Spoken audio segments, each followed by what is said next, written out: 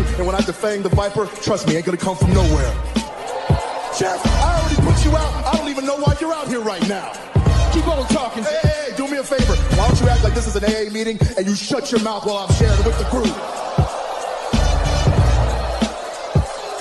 And Mustafa, you out here, a boy among men. And I'm gonna tell you what. You got lucky at the Rumble, so I know you're gonna come out here and run your mouth about how bad you are. But let me give you a little bit of a reality check. You see, Mustafa, you said that my eyes don't lie. Well, your eyes don't lie either, because last week, they were closed real tight when I put your simple ass to sleep. And AJ, hey man, be honest with me. How's our old girl Wendy doing?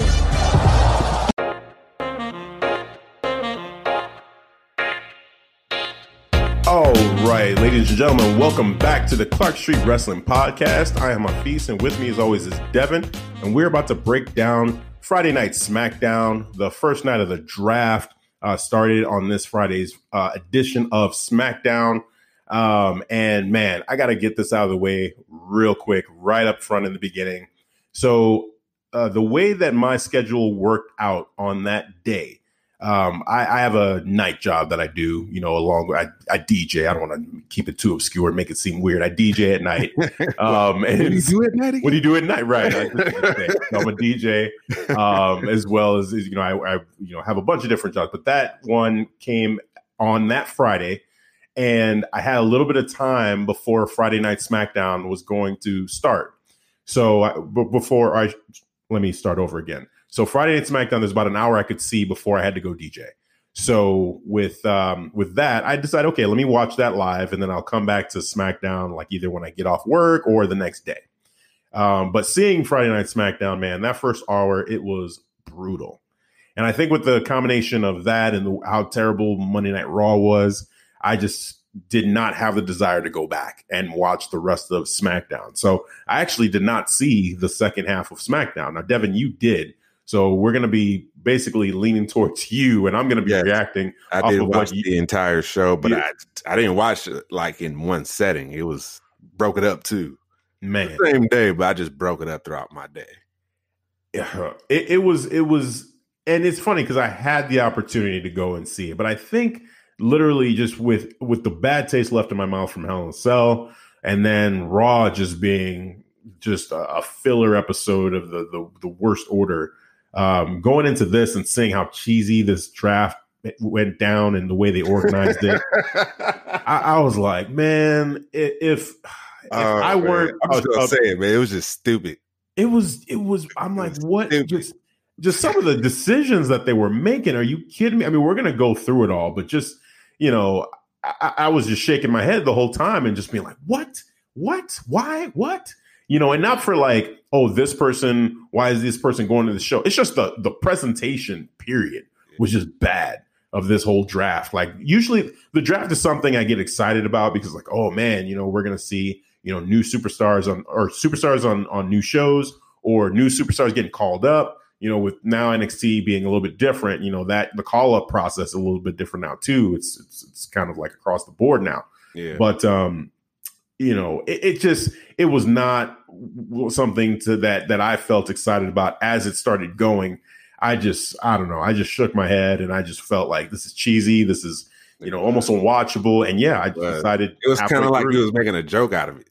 Yeah. Like, seriously, if somebody was just watching this like brand new, you know, somebody who was just, you know, oh man, yeah, a sports enthusiast who just like to watch football. So I'm like, oh, okay, let's see what this SmackDown is all about. And they see this, like, they would just laugh. Yeah. They would just laugh. Well, it's funny. Wouldn't take that seriously. They were trying to compare it to like the NFL draft, you know, when they talked to Troy Aikman and like Reggie Bush and some of these people.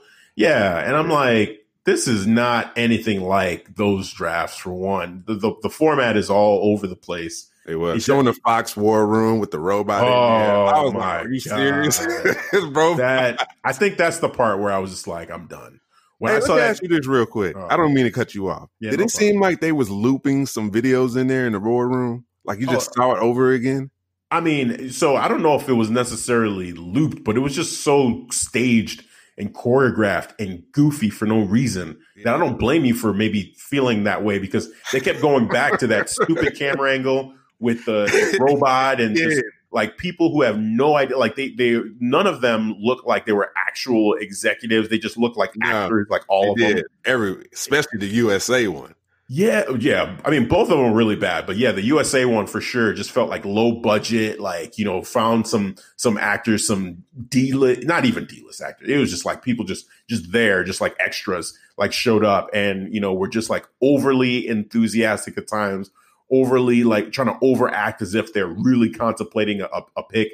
And it was just so random and goofy. And I'm like, what is it? Like an actual war room for like an NFL team, you know, for instance, doesn't feel like that. It does. And again, they're touting this as Fox executives and USA executives making these picks as if they know what makes for good wrestling or a good brand. Like, come on, guys, what are we doing?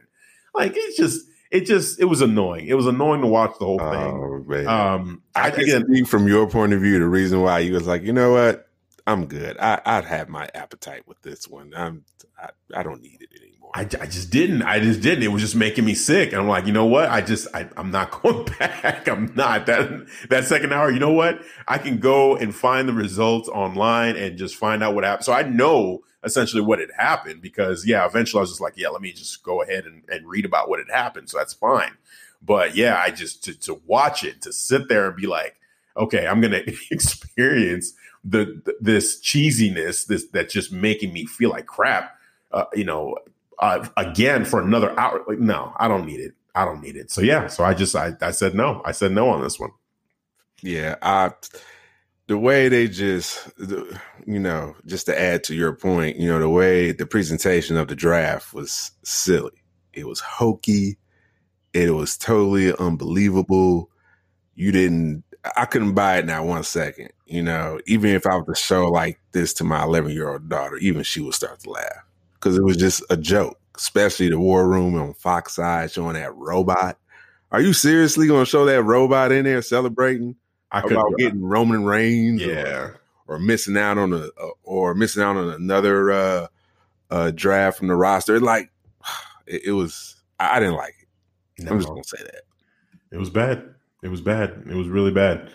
And yeah, even so, let's actually focus in on the picks a little bit now too, just to go into the actual draft. All right. So the format of this was they would have these draft pools. So certain people wouldn't be able to be drafted, right? You only had a certain number of wrestlers that you could actually choose from, and where these pools came from, how it was decided, like who would be in what pool, we have no idea. Right. They just came up with this at random. It felt like the number one pick was Becky Lynch. That's fine, you know, but Becky to Raw almost kind of felt like, I was like, huh? What? Like, yeah. Becky's already Raw champion. Of course she's going to be on Raw. Like we're drafting the champions too. And it seemed like Becky was getting ready to go to SmackDown by the way that they had been, you know. That's why it was the head scratcher, man. Yeah. And like she was going to be the face of SmackDown, having that, you know, awesome opening with The Rock, you know, having that pre-show entrance as well. Presentation, I thought it was all set up for Becky to be that face of Fox. Yeah, it was, but even let's just say that, okay, they, you know, because that's us looking at the information that they're giving us and saying it makes sense for her to be on SmackDown. Yeah. But let's even just look at it as like, okay, they went another direction and, you know, they're going to Raw with it. There was still something about it that just felt so empty. Like they had actually already drafted her in the shakeup to Raw. Right. So if you're going to keep her on Raw, I feel like there's no point in even having her get drafted because we already did a draft not too long ago where she is technically a Raw superstar.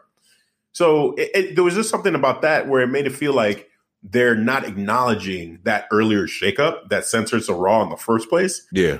That is just now like, oh, like if that had never happened, I don't think I wouldn't have had an issue with it. Like, let's say Becky was still on SmackDown, or let's just say like she was just on both shows because she was a champion. Like then, okay, her getting drafted to officially put her on one show or another is fine. But when they did the superstar shakeup, you know, after WrestleMania, Becky went from SmackDown to Raw, you know, and now they're doing this and they said, hey, Becky's getting drafted to Raw. There was just something weird about it. And it was the same thing for Roman Reigns. Like, he was the number 2 pick. Yeah. He was drafted by SmackDown. And I'm like, guys, he stays on SmackDown. He stays on SmackDown. Right. He's already on SmackDown. I said that. Yeah. Even when they had drafted Roman Reigns, I'm like, okay, he stays on SmackDown. They just made it a big deal. Oh, he's drafted at SmackDown.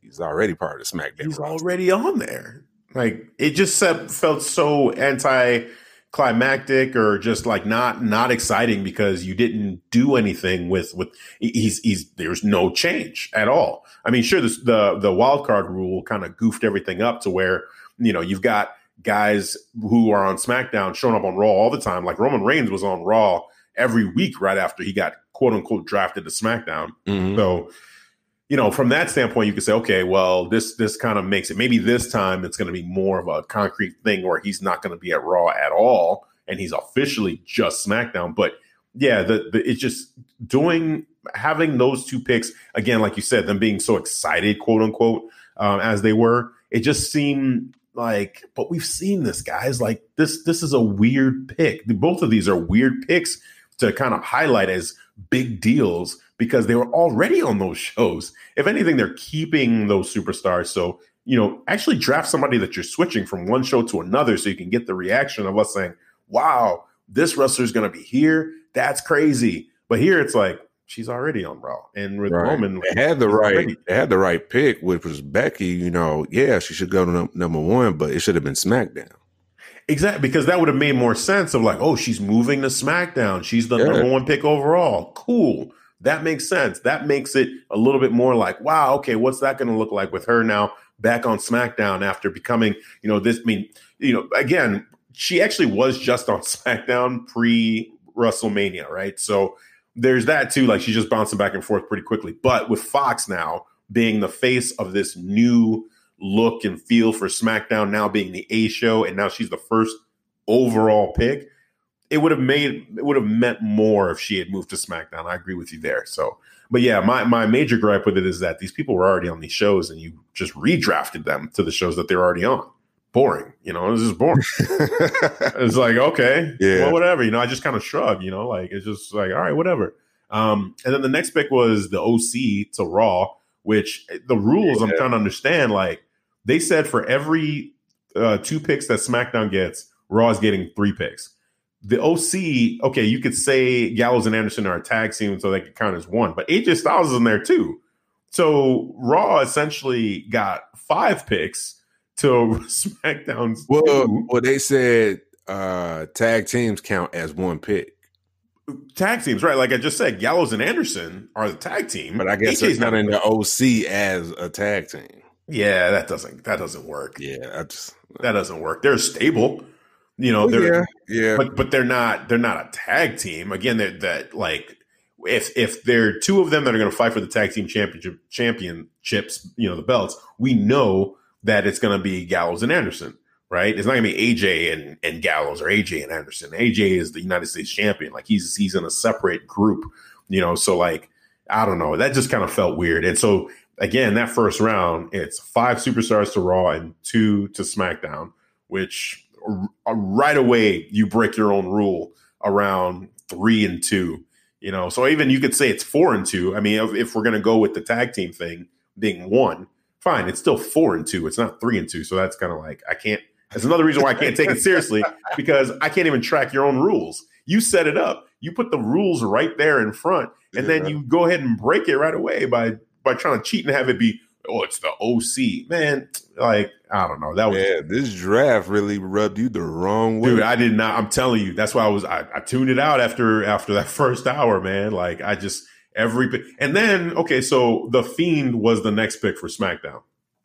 So the Fiend being the going to SmackDown. So I'm really confused with what they're doing with the Fiend, because later on, like, during the show, to figure out who the first pick was going to be, they had Seth Rollins versus Roman Reigns, one-on-one. But then the Fiend interfered, messed with Seth Rollins, dragged him down into the ring, and there's a little bit of like Undertaker-ish type stuff going on with that, with the smoke coming out, and he's still messing with Seth, so he's not done with him. But then you send him to SmackDown, so now it's like, okay, is he not going to fight for the title anymore? And you just mess with like I don't know. I'm confused by what they're doing here with the Fiend. Yeah, I definitely get that, because I like, all right, when you saw that ending for the Roman Reigns and Seth Rollins match, and you got the Fiend interrupting and bringing him down in the ring, you just assume like, okay, they're going to continue their story, and then all of a sudden, Bray Wyatt is drafted to SmackDown, huh?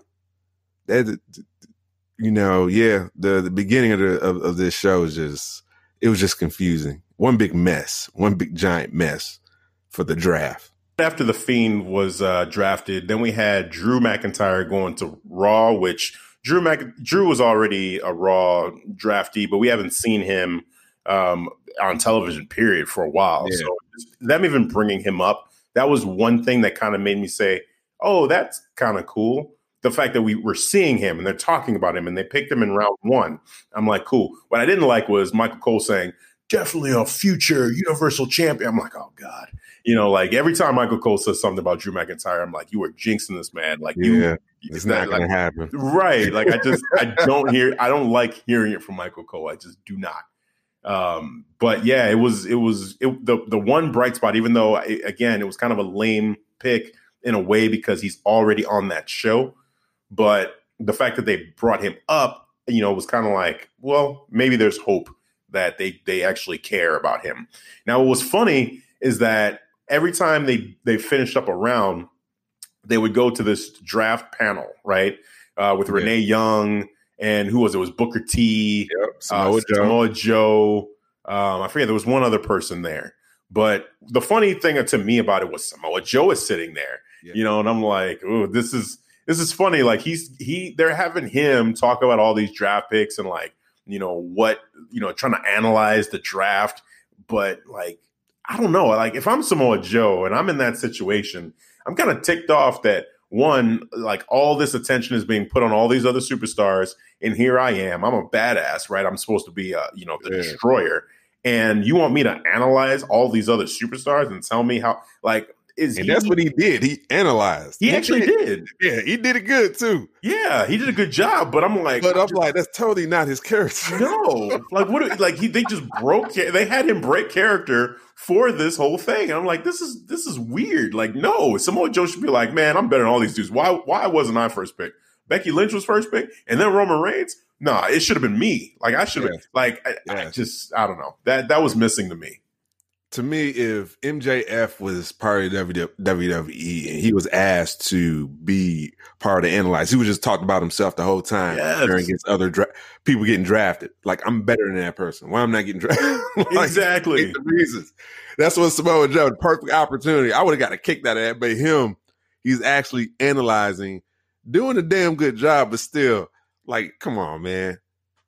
It just felt weird. It was like you know what? And I got worried about that. I'm like, I could see him like in the future they could possibly put him in a commentary role. It felt like a retired superstar who was just doing an analysis, like he's not a part of the company anymore, and he's just there. Like, that's the feeling I got. Yeah, like what happened to Taz for SmackDown.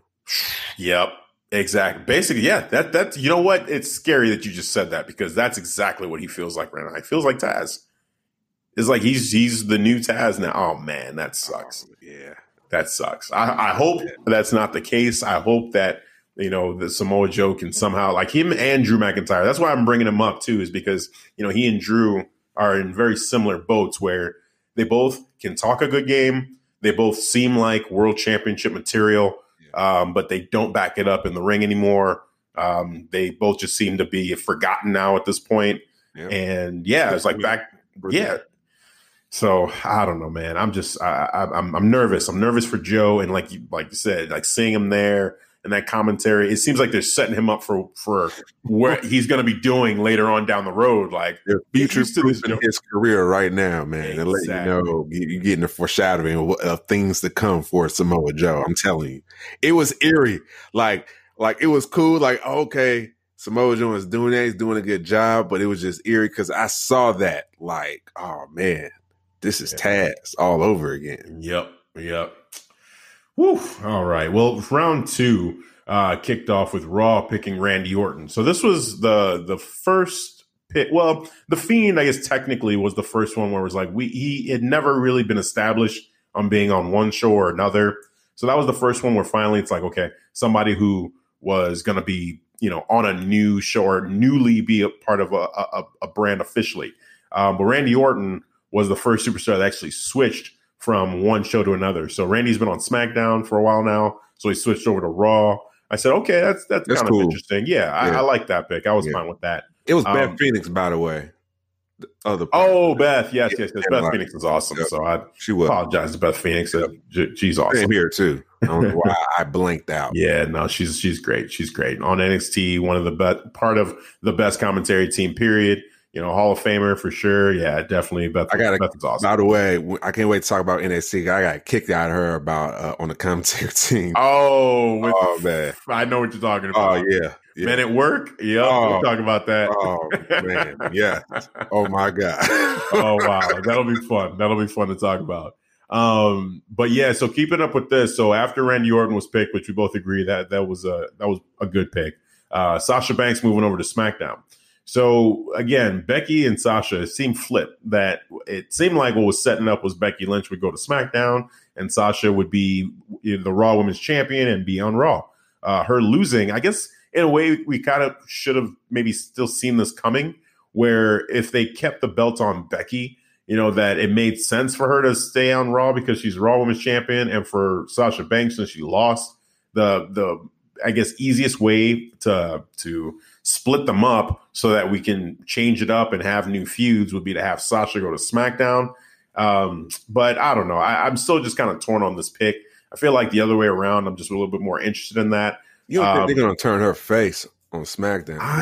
I'm not. I don't know what the hell they're doing, to be honest with you. I mean, because we'll talk about what happened with Bayley later on, but that's why I ask. I'm confused. I don't know. Yeah. And another kind of subtle thing here is that when she did dye her hair blue, I did immediately think of SmackDown when she first came back to WWE. Wow.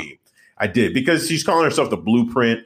She actually wanted to be on SmackDown a couple years ago when they had done a draft. I remember her on Instagram kind of campaigning a little bit for a move to SmackDown, but it never happened.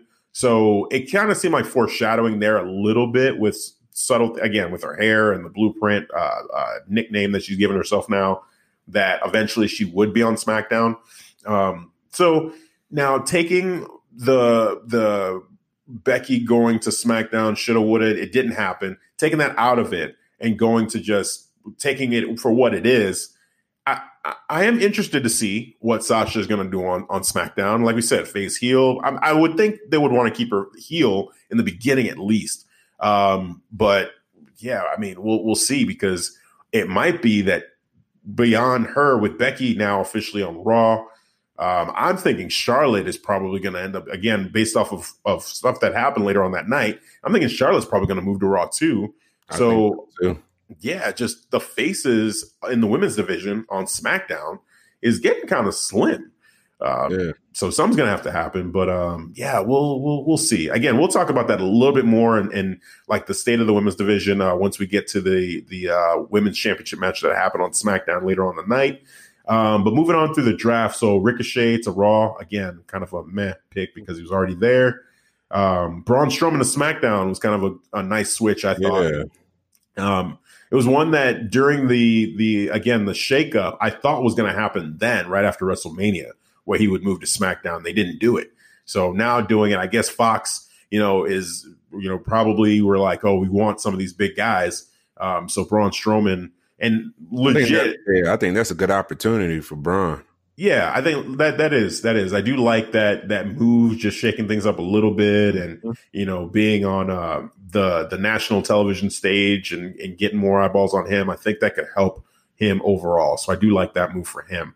Also, too, just to go back a little bit to the Fiend, we talked about, like, there was a rumor that Fox did want the Fiend on Fox, legit, like not just that fake boardroom BS that they were doing, people getting excited, but legit the Fox brass liking the Fiend, wanting him on Fox. And I do think that this draft kind of solidified that might have messed with the matchup at Hell in a Cell. Just my opinion, just like reading between the lines and seeing everything, that probably what was supposed to happen initially was Bray was supposed to win the title at Hell in a Cell. But with Fox wanting the Fiend, they probably just decided, let's go a different direction and switch this out and have, that crap ending that we got just to keep the belt on Seth because the Fiend was getting ready to go to SmackDown anyway. Then there's ways to do that then. There was. Undertaker, because then, all right, you got the Fiend moving on to another story, and that can carry that on to SmackDown. And also, too, I mean, Undertaker, like when I think of The Undertaker in terms of brands, I do think of SmackDown a lot for Undertaker. There's just, he has a lot of history with SmackDown, like The Rock also. But Undertaker being, just again, in my mind, just such a mainstay on SmackDown. If you're going to make that move to put the Fiend there, then a Fiend and Undertaker on a SmackDown feud would have been kind of interesting. But they didn't do it. It is what it is. But I just wanted to make that callback since we're talking about Braun potentially being wanted by Fox. I think the same thing kind of got illuminated here with the draft, with the Fiend getting drafted officially to the Fox brand. So Bobby Lashley to Raw was the next pick, the last pick of the second round.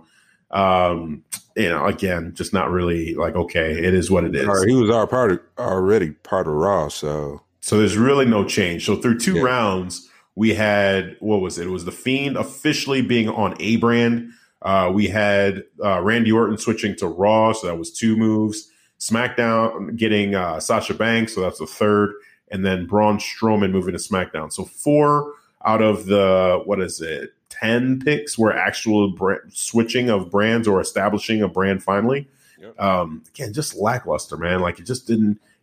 Nothing here was like, oh my God, this is crazy. It's just like blah. Yeah, the third round was, which was the last round. Right. So the third round, we had Alexa Bliss getting drafted on her own to Raw, but that would get fixed up later on in the fourth round. We'll talk about that. Lacey Evans going over to SmackDown. So that was a switch there. Kind of interesting for Lacey Evans to move to the SmackDown brand. Raw, that probably is the big one here. Raw getting Kevin Owens. Kevin Owens moving over to the Raw brand. So that'll be interesting. I think that's good for him. It's good for him. Biggest move of the draft. I guess if, let's say, Seth Rollins stays on Raw, which I'm anticipating he will. It's an eventual Kevin Owens Seth Rollins feud potentially, with how much they seem to have invested in Kevin Owens with Shane McMahon, and it seems like a logical way to go if you're not going to have him go against the Fiend. Potentially going against Kevin Owens is another main event type guy that he could go against. Now they're both faces, so we'll see what they do.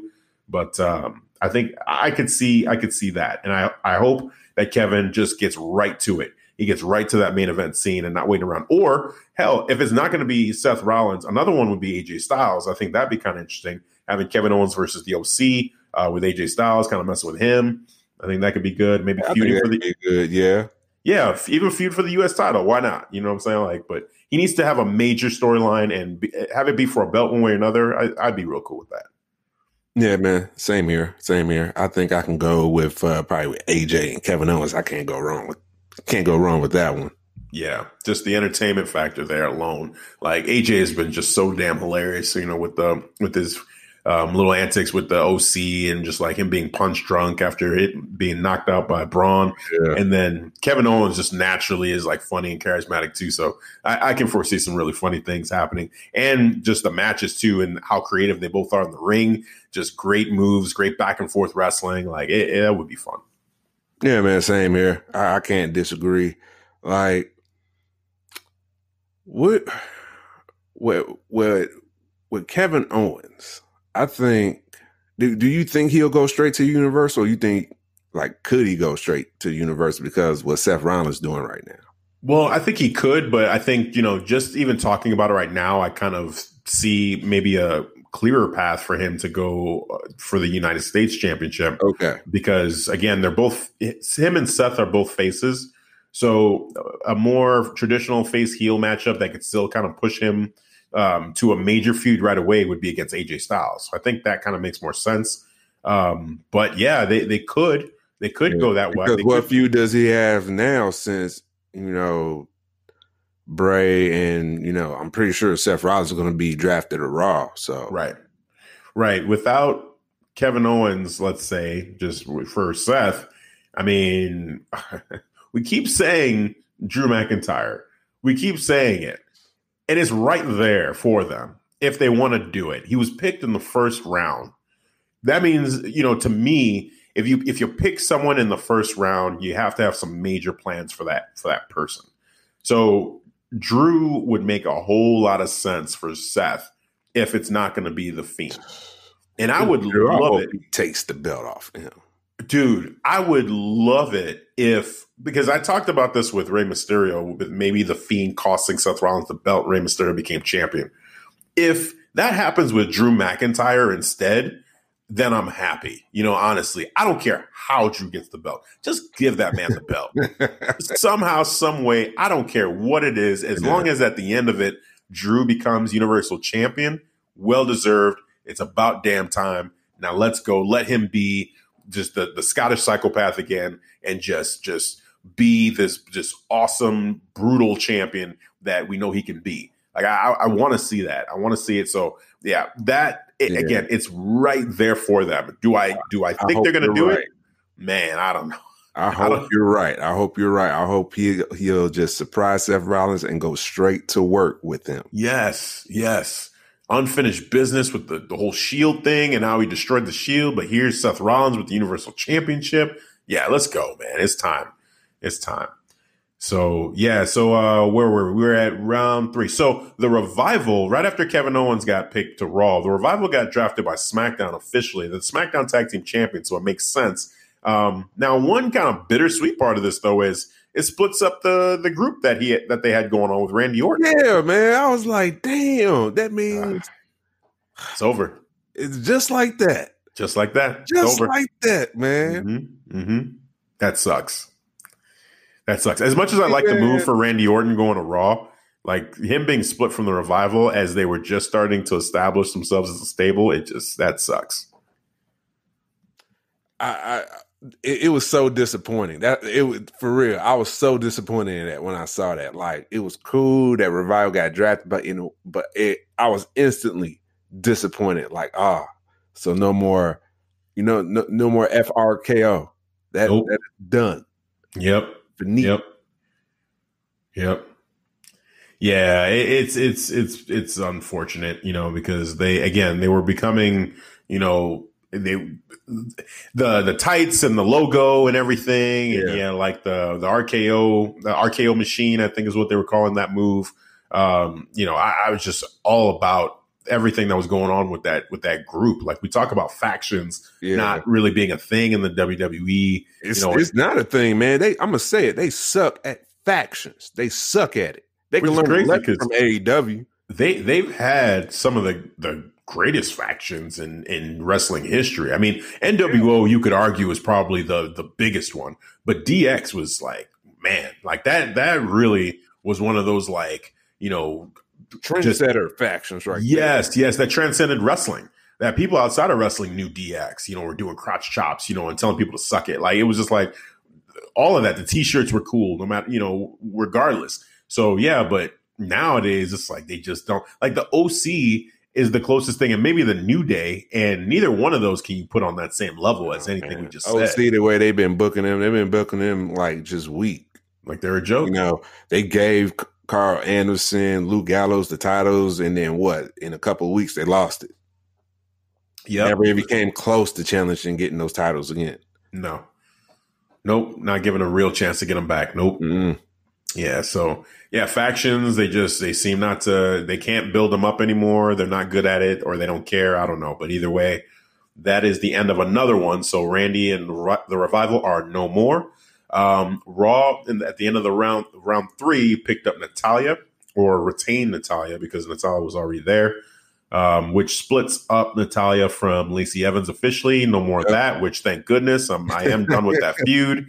We are done. Yes. I'm done for sure. Done with that one.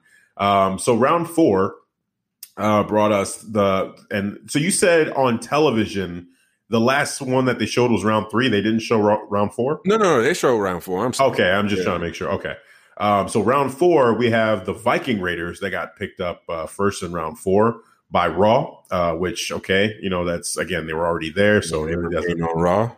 Yeah. And then SmackDown picked up Lucha House Party, which I'm like, really? They're still come on, guys, that should not be a pick.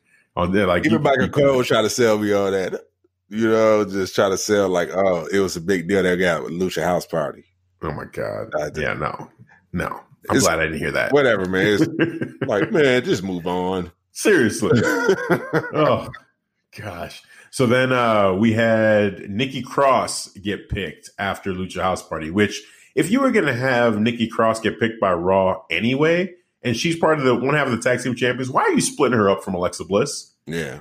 Like, what's the point of that? Just to make it clear that because they're a tag team. They're a tag team.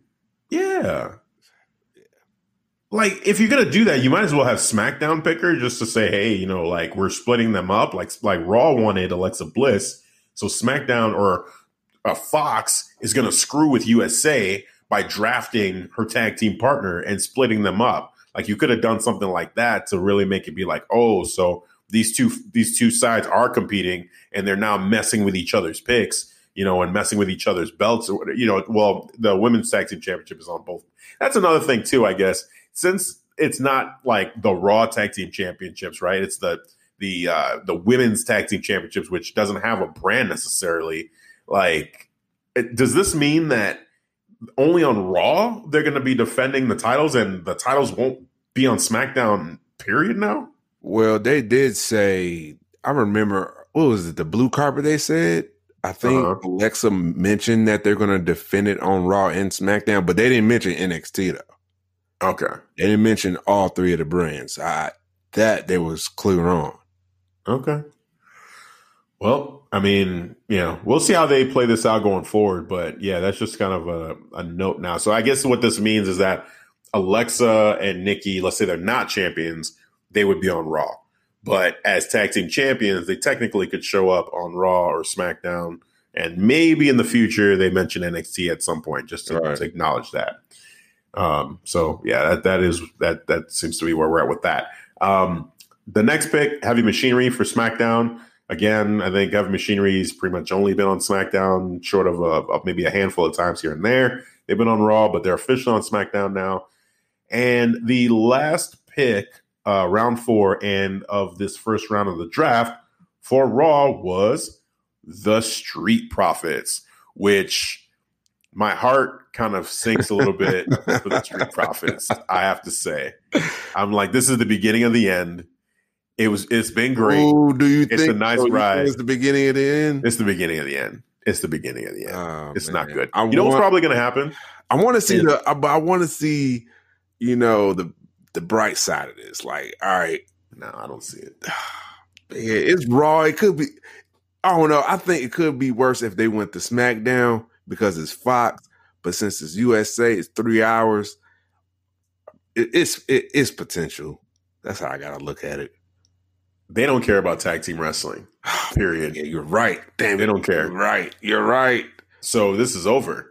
Like, probably what's going to happen is they're going to split them up at some point, or they just won't be on television. Or the most immediate thing that's probably going to happen is that they're going to stick to what they've been doing, where they're going to be hype men, and they're going to keep doing that, even though they just got drafted. Like, they literally still won't get matches. Mm-hmm. That's probably my most immediate fear, what I think is going to happen. Probably the most realistic thing. You're probably right. I'm not even going to disagree with that, man. Because in the past, you've been calling out these premonitions and you've been like 99.9% right. Well, so Aleister Black is awesome.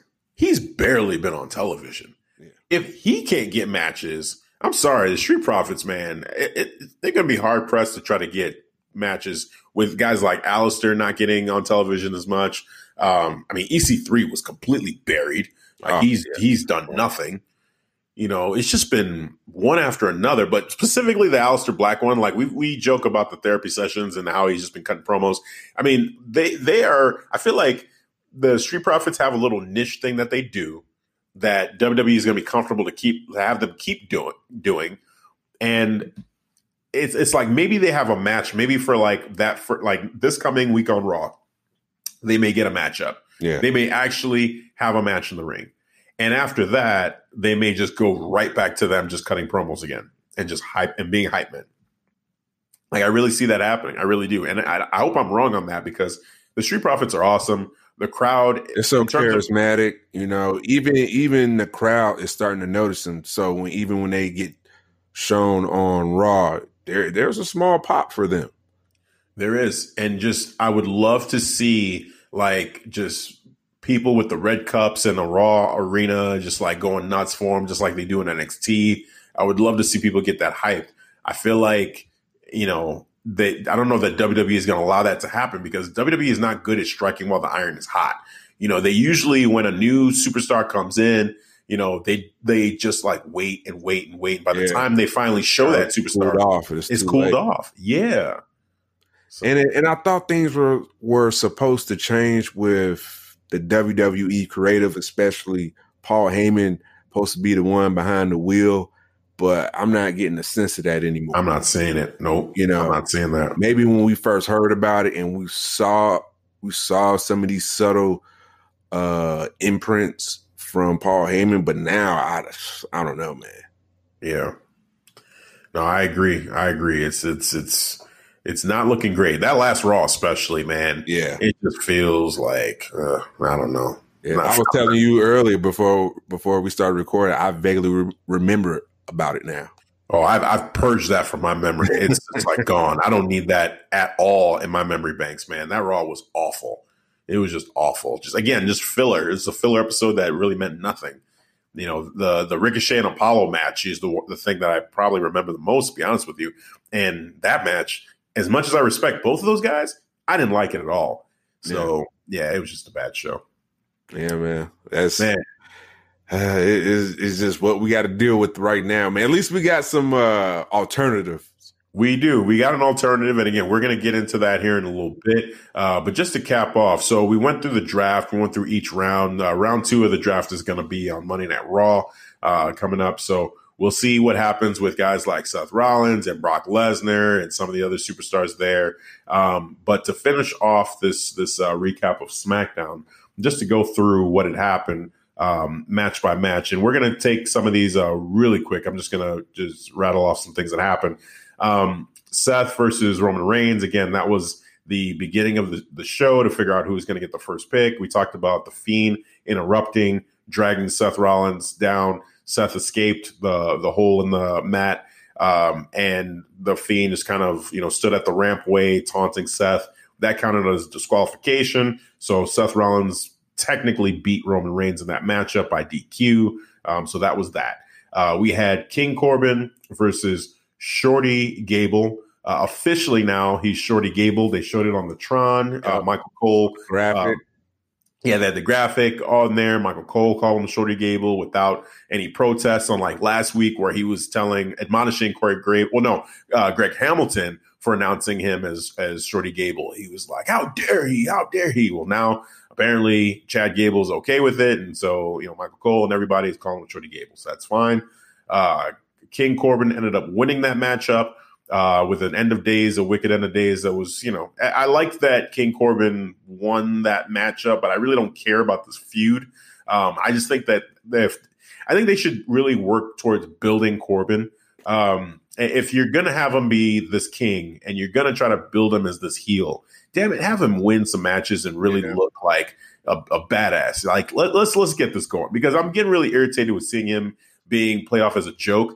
With The Rock, it's fine, because it's The Rock. It's what it is. But what's good for him, he has some heat, let's use that though. Use it. He could end up being like a really good heel if you just have him use the heat that he has in the right way, because I don't think it's go away heat anymore. At a certain point it was, but I think with him winning the King of the Ring and the way that the crowd is reacting, there was actually one crowd that was cheering Corbin during that King of the Ring, which was kind of weird. It was like a Bizarro World type of situation. It wasn't the whole match, and it wasn't like a big section of the crowd, but it was enough where I heard it. I'm like, are these people actually cheering for? I think it was during the Triple Threat where they're actually there were some people cheering for Corbin, so that kind of weirded me out for a little bit. But King Corbin winning this matchup was good. He actually came out with a shirt that was like a brand new design with like a lion's head or something in gold. Yeah. And I thought, oh, okay, they've changed his shirt. Now, slowly but surely, they're going to give him wrestling attire. Nope. That shirt was gone, and he just went back right to his, the G-Unit tank? G-Unit. Right back to it. So I'm like, oh, come on, man. Like, that, I was digging it. I'm like, let's have him look more like a king or like royalty with the gold, in like worked into his current attire. I don't think that's going to happen. That's not going to happen. You're asking a lot. He needs some work with his attire. Like it's fine having the the robe and the crown and all that, but you need to do more with like his wrestling gear, because that is still just like blah, it's just boring. Yeah. Anyway, and yeah, Shorty Gable lost it. The first match with him having officially being called Shorty Gable, and he lost. It's kind of funny that they would do that with the rebranding of Chad Gable, like that first matchup for him to lose. But I did like the win for King Corbin, I got to admit. So that's that. We had Brock Lesnar and Cain Velasquez kind of having a little bit of a face-to-face. Brock Lesnar and Paul Heyman came out first. Paul Heyman had this long promo about, Brock Lesnar and what he does with fear and like how he conquers his fears. You're laughing, man. So he was addressed in the 2010 match. It was cool. Yeah. It was. So what I did like about it was it helped to show why Brock Lesnar would feel the way that he does about Cain Velasquez specifically, because they did show the pictures of what Cain had done to him. It would have been, images are one thing. If you actually see the video or see it happening right in front of you, I think there's more impact. But for me, because I didn't see that fight, so to see Brock and just the look in his eyes when, Cain Velasquez is basically ground and pounding him during that matchup, it's like, okay, I can kind of see it. And the funny part was Cain Velasquez, when he came out on the ramp with Rey Mysterio, he had mentioned he's going to give him a matching scar for the other side of his cheek. Yeah. And sure enough, there was a scar. But I feel like, was that real or was that, because I've never noticed that mark on his face before. So I almost feel like maybe they did like a makeup job to try to accentuate the scar more, because maybe I've never noticed that on his face. Yeah, same here. But he did cut him up though. He did because in the photos you saw that cut, and then they showed Brock's face, and I'm like, okay, that's there. So, but I don't know. It just seemed, I questioned it for a second. Like, did they do a makeup job to put that scar on his face? And when he was rubbing it, I swear it almost looked like it smeared away. Yeah. But then they cut the camera back and it was still there. So I'm like, okay, maybe it is real. Anyway, but the line was cool because, again, you see the scar and, Cain, tells him, yeah, I'm going to put give you a matching scar for the other side of your face. I'm like, all right, that's cool. I'm still not excited about the match. I really could care less about Crown Jewel on a whole. But you know what? I do like this for Brock, though. It kind of adds to his character. Like, to me, this is like the first time me seeing Brock in the actual story, because they're actually using a real life past event from involving these two competitors, Cain Velasquez and Brock Lesnar. I mean, we've seen Brock in storylines before, though. Like this isn't. I mean, there's been when you say his first time seeing him in a story, you mean since he's like come back from that long hiatus when he was away from WWE, when he left after that Goldberg match that he had. Is that what you mean? Yeah. Because the Goldberg just felt, I don't know, man. The Goldberg, the Goldberg match the first time, not the more recent Goldberg match. Oh yeah, the first time. When he quote unquote left for like the football, he was going to leave for the NFL, and then he went to UFC after that. Like then he had that long hiatus from wrestling. So since then, you're saying this is the first full storyline that he's had, like true story. Yeah, man. Because even with like when he was going against Roman Reigns or even Seth Rollins, I wasn't getting like a rivalry or a sense of a story. It just felt like a match that you just have to finish with Brock Lesnar. That's all it felt like with me, but with Cain Velasquez, and then you got Paul Heyman explaining the reasons why he fears him and breaking it down pretty good too. It works for me. Yeah, I mean, I guess I'm just I don't like this feud because it kind of disregards all the wrestlers that are there, honestly, and you're just giving this UFC guy, the title match, and it's like, but what about all the guys that have been there? And I don't know. You got like guys like Tyson Fury making these jokes about Braun Strowman, like how many heavyweight championships you won. And for me, it is kind of it's shitty that is the case. And it should be Braun versus Brock at some point here, for the title. But instead, it could happen. Is possibly they're going to be on the same brand now. So I would hope by WrestleMania we're talking about a Brock Lesnar Braun Strowman matchup. I would hope that's the case because it damn sure ain't going to be Kofi even after what happened. It's just Kofi. I don't know. I mean, maybe because this is where what I saw is like I didn't see what had happened on the show, so maybe something happened with Kofi during this matchup with the OC. But from what I'm saying, he got a clean win on AJ Styles, Trouble in Paradise. So, there's that, but, it's just the path for Braun Brock seems to be clear as long as Cain Velasquez doesn't end up winning this belt at Crown Jewel, which I'd say zero chance of that because Crown Jewel is not canon. It doesn't count. No. So they're not going to do any title changes at that card. It's not happening. So coming back to now, Cain Velasquez did sign I don't know if it was a multi-year contract, but he is signed with the WWE now. So this doesn't sound like it's a one and done. It sounds like he's going to be around for a while, which kind of makes me groan a little bit more because it's like, okay, if Cain Velasquez, I hope Cain Velasquez is actually going to be someone that I enjoy watching. But again, it's just this UFC guy who, when in the little bit that he did in the ring with Brock, it just didn't do anything for me. I know he's had some matches in the past. And so he's not completely green, but I'm not excited about this. Not like with Ronda, you could see it clearly, like Ronda's actually, she looks good in the ring from the jump, whereas with Cain, I'm like, I don't know. I really question it for him. But we'll see what they do. Are you going to watch Crown Jewel or no? I'm 50-50 at this point, and be honest with you. I'm not even going to lie. I'm 50-50. I think if something gets announced for The Fiend to show up at Crown Jewel, I'm probably more likely to see it because I'm curious where they're going to go from here with The Fiend because I still really love that character. Yeah. Even though they almost just messed it up completely with what they did at Hell in a Cell. I'm rooting for Bray. I want to see him do something. But outside of that, the matches that they have advertised, Team Hogan versus Team Flair, I could give two shits about that. You've got Tyson Fury and Braun, which Tyson Fury looked terrible on Raw with the big punches that he was throwing, so I could care less about that. Like I said, Cain Velasquez against Brock Lesnar, I'm not feeling that. So that group of matches right there, no, I would say no, I'm not. But if they announce something with The Fiend, yeah, potentially I would just to see what he does.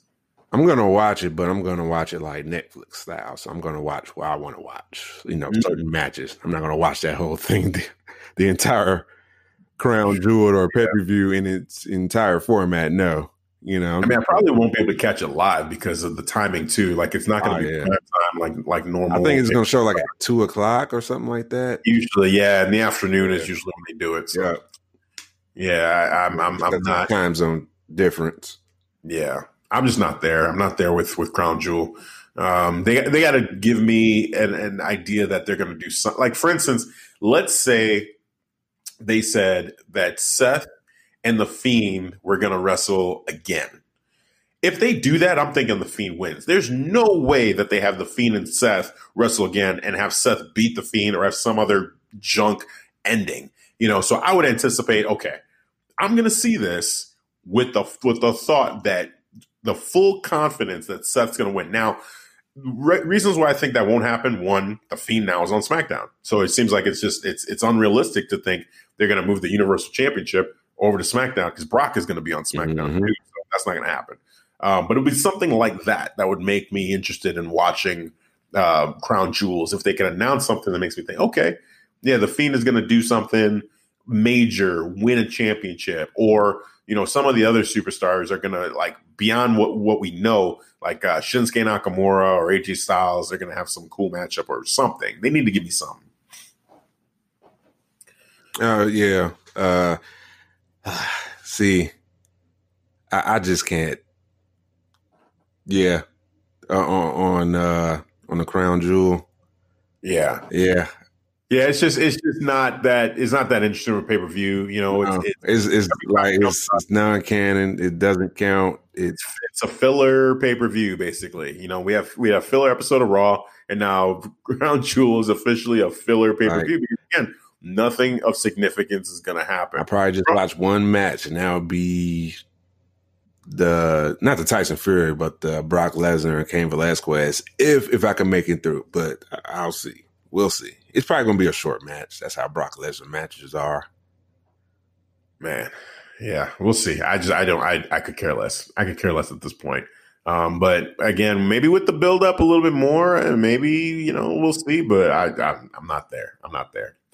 All right. So then, the New Day went against the OC and they won. So again, I did not see that match. So why don't you give us a little rundown on this? What do you think of that matchup? New Day and OC. Yeah.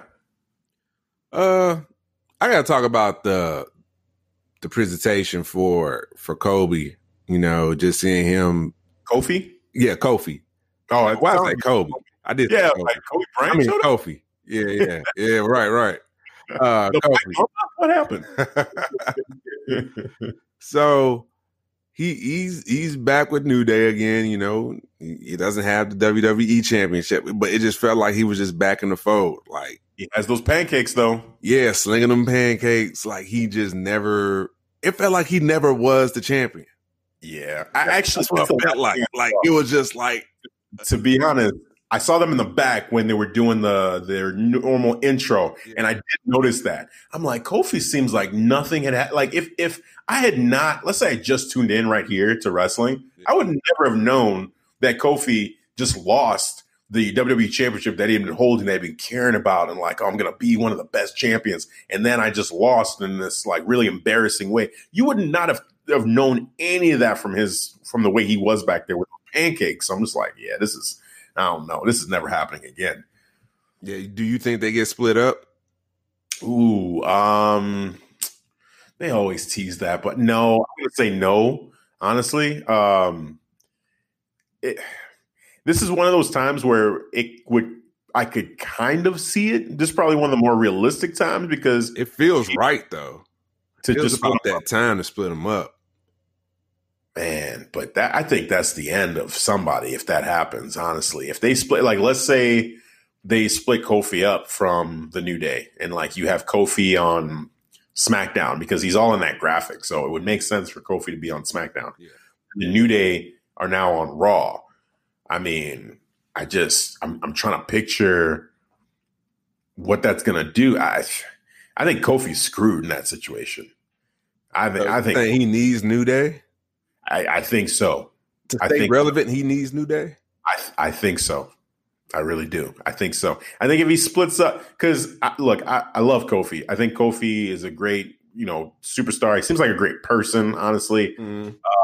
But there's something with the way that they just squashed Kofi that tells me they just don't really care that much about what that did to him. I think a lot of other superstars in that situation, they give him a longer matchup. They give him a couple more minutes. They give him something.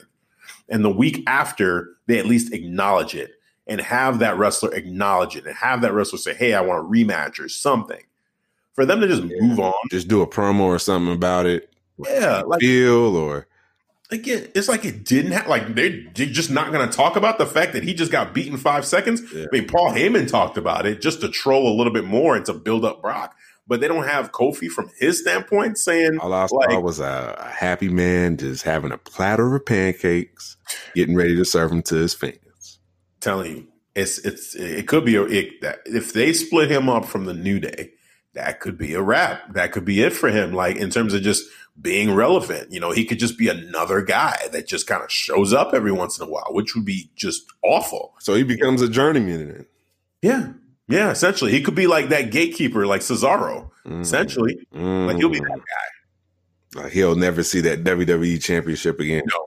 Never again. Nope. You might as well put him over there with Jinder Mahal. Wherever he is. Legit. Just showing up in the back, running. You know what's going to happen? You know that the line of people that are always running after the 24/7 championship? Yeah. Oh, bro. No, man. Chasing after. Don't say all that. Trying to say, get those. Oh, man. I'm just, hey, why isn't he acknowledging losing the championship? You're talking about fall from grace. Yeah. That's Vince McMahon saying, hey, Kofi, you had your run, but now we got to move on. So we can't have you say anything about Brock Lesnar because we got Cain Velasquez coming in. But, you'll get your opportunities. You'll get your So, we're going to have R-Truth run in. So why don't you just join that group for a little bit, have a little bit of fun, smile, throw some pancakes while you're chasing after the 24/7 championship. It'll be good entertainment. Right. Man, like maybe you and R-Truth could bounce it to each other. Bounce it. Yeah, Then R-Truth get to break the record on you. Hey, everybody wins. I'm telling you. Like you said, fall from grace. Oh, my God. Yeah, that can happen. That's awful. Man. I can't believe you said that, though. You the one that said that. I'm telling you, like, I'm just speaking from my heart. I'm letting it go. Like, I'm not overthinking it. This is what first came to my head when I'm thinking about where Kofi is going. And literally those are the two, like, I could see legit him just being there again, just another guy, either as a gatekeeper or doing something silly like being a part of the 24/7 championship chase now. Like something, if they split him up, if they keep them together, I feel like it'll be different. Like they'll try to pick Kofi up, and try to have him go after, maybe he does move over to Raw and now he's trying to get the Universal Championship. Maybe that happens, instead of him trying to go against Brock Lesnar.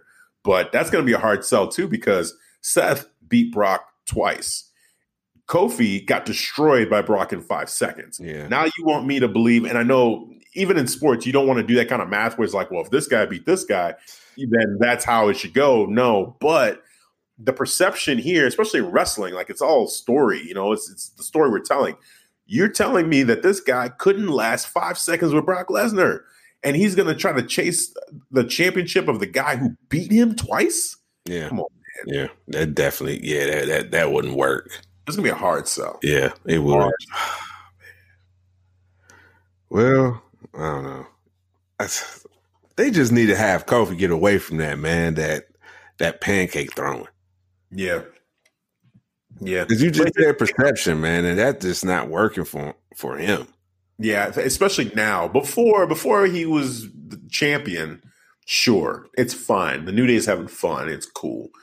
But now, especially the Randy Orton storyline with him and Randy kind of getting real personal, and then you couple that with him losing the championship now, and he's still throwing pancakes? Yeah.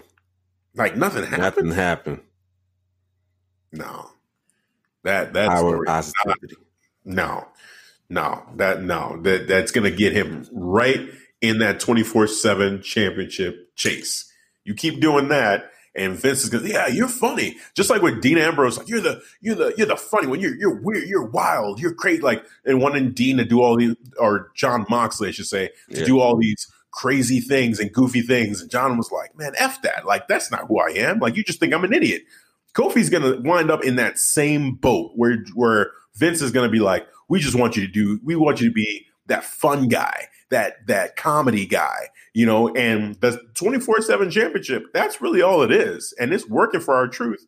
So what's to say Vince is not going to look at it and say, man, you would fit in perfectly with that. Since we have nothing else for you to do, quote unquote, they're just being lazy. Let's go ahead and put you in the 24/7 championship chase because damn it, you're fun and they're fun. So yeah, it makes sense. Wow. The entire New Day might be in that chase for all we know. Oh, no, not Big E. Oh, my God, bro. Dude, I'm just saying. I cannot see that. Visually, I cannot see that. I pray we don't running around the ring, chasing R-Truth, or just chasing for the 24/7 championship. I pray we don't see it, but man, it's just, again, it starts with them not having Kofi acknowledge the Brock loss to, you know what, we don't have anything for you, so let's see what else we can do, and just throwing all sorts of people. Like Ricochet could end up in that, honestly. I mean, he kind of is already kind of slowly getting molded into that group with the whole Mike Kanellis feud and fight that they had. Oh, yeah. You know what I'm saying? So I just, the New Day, because of how, charismatic they are and fun they are, like, it's not far-fetched to think that they're going to start throwing them little by little into some of these goofy storylines that they have. And eventually, the 24/7 championship. Man, I don't want to think like that. Let me think positive thoughts. All right. Let's try to will something else into existence. I'm with you there. That'd be cool. It's just, I'm looking at it. I'm reading the tea leaves, and they're telling me something that I don't want to see. But man, it's all right, sir. Put your fortune cards away. Okay. Okay. I mean, again, like, what I want to see happen is I want Kofi to just be like, you know what, I'm pissed off, and maybe have some humility a little bit. Like, I lost, and I got some work to do, and try to build himself back up to getting into that championship chase, versus I'm going to sling pancakes and act like nothing happened and just use the power of positivity to get me through, these whatever I'm going through. Like that. No, you need to go the other route. Like, show some anger, show some like frustration about what happened, and want to get your belt back. So yeah, it's like, I mean, what? That's a great segue of the. Oh well, yeah. Actually, that is perfect. So let's talk about it. So the next matchup, and I think this was the main event of the show. It was. All right. So we had a rematch for the SmackDown Women's Championship. We had Bayley going against Charlotte Flair, who's the current champion. So yeah, again, I didn't see the matchup. I do know what happened. So why don't you talk about it? Let us know what happened. Oh man. So, Charlotte comes out looking like $1 million coming out, SmackDown 10-time women's champion, walking down the ring, enter the ring as a queen should. All right. And then we go to Bayley entrance. I got to ask you this. All right. So before I get into the details, I'm just going to ask you this. Did you think they was going to do a character switch for her? Man, on this episode, Did you anticipate one, or like, or you just thought they were just going to keep on doing the same, When I heard about the matchup, and especially the way that it ended, the way that their Hell in a Cell matchup ended, I did anticipate maybe at the ramp. And again, I didn't see the entrance, so I'm just saying this live now because I still don't know exactly how this happened. But my thought would be, she wouldn't be looking necessarily to the crowd saying, "Oh, do you want these, Bayley buddies?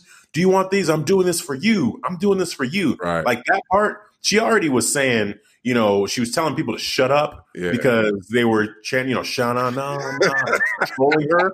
You know what I'm saying? So at this point, screw you fans, because everything I've done for you, and you're here making fun of me and like saying all sorts of nonsense to me. So screw all of you, And so in this entrance, my expectation is like some things would have to change in terms of how she was, again, trying to be portrayed as the hero and the good guy still, but with like slight heel tactics. So that was my thought.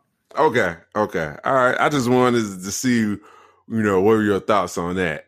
All right. So going back to Bayley in her entrance, she comes out, Bayley theme, the whole, coming out all fuzzy warm, but she's coming out with this jacket with the hood on.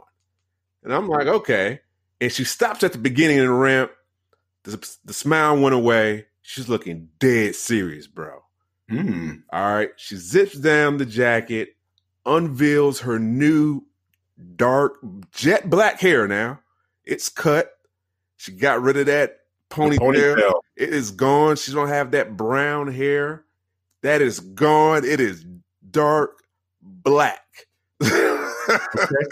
Yeah. Dark, black, kind of mid, short, probably just below her chin. So she definitely cut it short. All right. Next part, she takes off the jacket. She goes over towards to the wacky inflatable tube guys. Pulls out like this pickaxe, whatever, and start one by one slashing them down. Like literally just killing the Bayley character right there before your eyes. Damn, okay, I like that. Yes, each one. Slashing one. Charlotte just looking, they show the camera at Charlotte. She's just looking like eyes kind of just poked out, just looking, serious. And Bayley just walks down. They don't hit any new music yet, but she just walks down looking serious, brand new attitude, man. And I'm like, wow. And this is what I wanted. I know we kept on talking about the Bayley character. What are they going to do with it? I said, I think they need to go with the whole Io Shirai. How she kicked it off at NXT, how she was his face, and she did a complete 180, changed up the music, changed up her look. This is basically what Bayley did. She killed her character right before your eyes, which I thought it was poetic. Like how many wrestlers get to do that? I think you saw Bray Wyatt did that. He killed the old Bray Wyatt character. Now you got Bayley just, the happy-go-lucky. That is gone. No more of that. No more hugs. No more hugs, not from her, because she is just aggressive, vicious. That's how the match was. She was just, and she was willing to win by any means. It was one pin attempt. She had put her foot on the second rope again, but luckily Charlotte kicked out because the ref didn't see it that time. So if Charlotte didn't kick, she would have won. But this match was good. It was physical, very aggressive, especially from Charlotte as well. They're both just slapping each other around, hitting each other with bows. You got Charlotte doing moonsaults from the top rope, and then from the apron onto Bayley when she was on the floor. It was just exciting. It was a great main event. And what was a shocking win when we got like a small package cover from Bayley. Got the 1, 2, 3, and she got her title back. Yeah. Bayley got her title back. And then her new music hit. And I'm trying to listen. It was like some rock, some alternative music. Like, I'm like, oh shit. We got a whole new Bayley now. Badass Bayley. Don't mess around with her, and I think she's gonna be a SmackDown champ for a while, because the way she got that, she's like a total badass. Man, that's gosh. I feel bad not having seen that now. God. Actually, to be honest with you. You missed a good one. It sucks that the show just drained so much out of me to the point where I was just like, I don't even want to see that, because I saw that Bayley won. I saw the new look in terms of the haircut short and the jet black hair. Yeah, didn't hear the new music and didn't see the entrance with her destroying the inflatable the Bayley buddies. So didn't see those parts. But hearing you describe it right there, I felt like I was witnessing and I was experiencing that with you. And it was just like, man, okay, that's cool. And I actually on my phone pulled out, I saw a quick clip of her destroying the Bayley buddies with the pickaxe, which was a cool visual too. So I really like that. Like I'm really happy to see, because I did think that, post the Hell in a Cell matchup, that they would at least give it one more shot to see if a heel Bayley would work. I didn't see it going exactly this way and like completely going with new music and, new entrance and like destroying her character. But it's very fitting, like you said, the way that she was destroying those Bayley buddies. It's like literally destroying her character, killing the old her and creating something new. So I really like that. I did see a snippet of Charlotte's reaction too, which she was just like, "Oh, like she just quietly left the ring." That's what it was, which was odd. Yeah, that's cool, man. Like showing Bayley that respect for what she's going through, and just this whole transformation. I think is good. It's needed for her, and hopefully, when she gets on the mic and she starts talking, like she even doubles down on it and gives the crowd a piece of her mind, and just commits to being heel. Now, what we talked about during the draft was what this means for Bayley and Sasha, because Sasha now being on SmackDown and Bayley's the SmackDown champion, but Bayley being more so a heel versus just like she was trying to protect her friend. Now it's like she's pissed off about what happened to her. It'll be interesting to see if they decide to keep Sasha heel or have Sasha turn face in some way. I don't know. I really don't have a prediction on that necessarily, because I could see it like they're both heels at this point. So you could see them teaming up a little bit in the beginning. Now, going forward, it could be something where Bayley turns on Sasha, and that gives way to Sasha becoming a face. Because I can see that. I will call that too, because I don't see this Bayley being friends with Sasha. I don't even trust this Bayley. Right, exactly. For real. Exactly. She is just as liable to stab Sasha in the back as Sasha was to stab Bayley in the back. And again, with the way they're going with this, yeah, probably will be Bayley, ended up turning on Sasha at some point.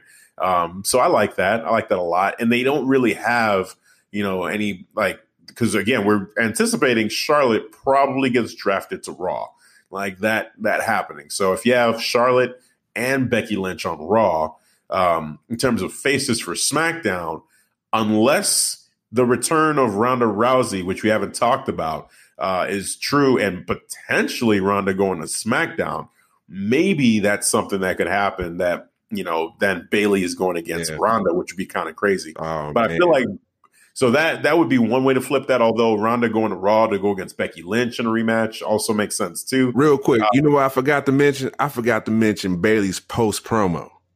Okay. It completely slipped my mind. Oh, okay. So after she win the belt, she's celebrating around the ring. She's on top of the commentary table holding up the belt. Then she gets in the ring, grabs the mic, and she says, "Hey, bitches, screw all of you." Drops the mic, leaves the ring. Wow. Okay. I like that. I see that's what again needs to happen. Just commit to that heel character. Like she's got me interested. She's got me wanting to go watch SmackDown, check out that promo for myself and see it and just witness that. Like that's something that can make me kind of excited about wanting to see what happens. So yeah, I like that. I like that. Now, again, going back to what we think might come in the future for Bayley and for the women's division on SmackDown, we still don't know where superstars like Ember Moon are going to end up going. So that's another person that has immediate history with Bayley that they could end up having her go against. Carmella, we still don't know what's going to happen with her. So that's another potential face that she could go against, as long as Carmella is not going after the 24/7 championship. There's just Asuka and Kairi Sane are both heels, and they're both, the women's tag team champions. So we'll see what happens there. And I just realized that I was talking about Alexa Bliss and Nikki Cross, but they're not tag team champions right now. It's Kairi Sane. That's right. Yeah. So just thinking about that, apologize for our listeners. Yes. Kairi Sane and Asuka are tag team champions, not Alexa Bliss and Nikki Cross. So the draft, they are, I guess, just on Raw now, and it would be Asuka and Kairi Sane that can jump from brand to brand, because it's not the SmackDown Women's Championship belts. It's just the WWE Women's Championship belts. So we'll see what happens there going forward. But there's just not too many face singles wrestlers on SmackDown that, on Bayley's level necessarily, that you can say, okay, this is the clear opponent for her right now. short of Charlotte staying on SmackDown, but I doubt that. Yeah, I see Charlotte going to Raw, and then and now possibly I don't see why to do Sasha Banks versus Bayley. Probably set that up somehow. Yep. I can see that. I mean, Lacey Evans just moved over too, and she's still a heel. Exactly. So yeah, Sasha Banks turning face, that would make a lot of sense. We'll see. And again, maybe Ember Moon, because that would be a cool rematch. I don't mind saying that, because now you got this aggressive ass Bayley now. Yep. To go against Ember Moon, and it would be a different matchup, and one that I would want to see. I would want to see again now with this change. I would want to see it for sure. So, I mean, this was an interesting ending to SmackDown. Again, experiencing it from you're telling it right now, it made it really interesting. So I want to go ahead and check that out and see it for myself, see Bayley's whole character change. I like the direction for her. I was not a fan of the immediate heel turn. I liked the idea of it, but then when she actually came out and was cutting the promo, kind of still trying to appeal to the crowd, I was just like, this is weird. I don't like this at all. So fully committing right now with this turn. I like it. I like the sound of it. And I'm curious to see how this is going to go for her moving forward, and how her entrance will completely be different now that, she's got this, she is committing. Is it going to be on the level of Io Shirai for me? We'll see. It sounds like it has that potential. Right. But Io, that's just, man, she's doing is something else right now. Yeah. So but hey, we'll give Bayley that chance now, since it seems like she's showing us that commitment to this heel character, and the promo at the end. I think that there's potential there, and I'm more excited this time around than I was before. Yeah, man. Who knew that, we'll get a legit heel Bayley now. So it's exciting, to refresh her character and to see, what she'll be able to do with it. I'm just excited, just anticipating, all the opportunities she can do, especially what we was talking about before, like with Ember Moon. Yeah, exactly. So yeah, we'll see what the weeks ahead bring to us. But that is it for the SmackDown recap. Any final thoughts on SmackDown before we call it a show? It was, I don't know, man. It was an okay show, or not. I'm being nice. I'm being generous. It was, the only thing was cool was, the main event match. I say that the women did their thing and they shined on that. The draft sucked. I did not like the draft. It sucked. Yeah, I'll let you have that one. I broke it down why I thought it sucked, so I'll leave it at that. This last part with Bayley sounds really interesting. I really, now looking back at it, I'm still feel justified in not having watched the second half because of how bad the show was. And that's unfortunate for Bayley, because I'm sure I'm probably not the only person that tuned that out at that time, with just the draft being as crappy as it was. And, how many people probably missed, the turn for Bayley, given how bad the show was. But now, having heard it, I do have that desire to want to go back and see that now and check out SmackDown again next week to see, how they continue it. So there's a little bit of momentum. It seems like they ended the show with that's positive. So that's good. And word of mouth, of course, will spread. And of course, the pictures are everywhere of Bayley, with this new look and the championship back. So I think that'll help viewership for next week to get people excited again, because if it would have just ended with the draft and this match didn't happen, people would just be like, I don't care at all about seeing SmackDown next week. So good on them. Garbage. Exactly. So good on them for sure on ending on that note with Bayley as a heel champion beating Charlotte Flair. That was a 10-time champion, man. That's not a bad rub when you think about it. It's not. But now, I guess the one thing that I will say, and I know we were just getting ready to wrap up the show, but I'm just going to throw this out there. Charlotte. So Becky Lynch brought up this point about Charlotte Flair, because when they had to sit down with I think it was The Miz. Charlotte said, I'm a 10-time champion. And Becky said, yeah, but your championships, guys, what was the word she used? She said, your championships are plentiful but mine are meaningful, or something along those lines. That's what it was. You know, and it's true. And like, just the way that Charlotte lost this after just winning it, to me, it kind of like, I don't know, it does diminish a little bit the whole idea of, oh, it's so great that Charlotte is a 10-time champion, gonna be 11-time before you know it. Like, but she's losing matches, like she's losing the belt like a week after she won, 2 weeks after she won. Like, come on. Like, How long I don't know. been in the WWE? Like 4 years? Yeah, and she's won the championship 10 times and lost. Like, come on, man. Like, I don't know. There's something about that where I'm like, I don't know if it really means as much as it should, you know, given that these title reigns are super short. Like, that just seems like they're just rushing to get her there to Rick's. You think that hurts her character? I think it does, honestly, because that was my first. To be honest, when I first heard that Becky won, my first reaction was, damn, Charlotte lost the belt already?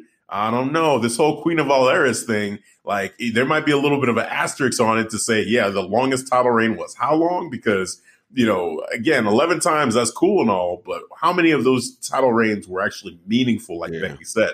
So I think there is something to that, to say it doesn't have that weight when you just lose immediately after winning the belt. Like, it's quality over quantity. Yep. That's right.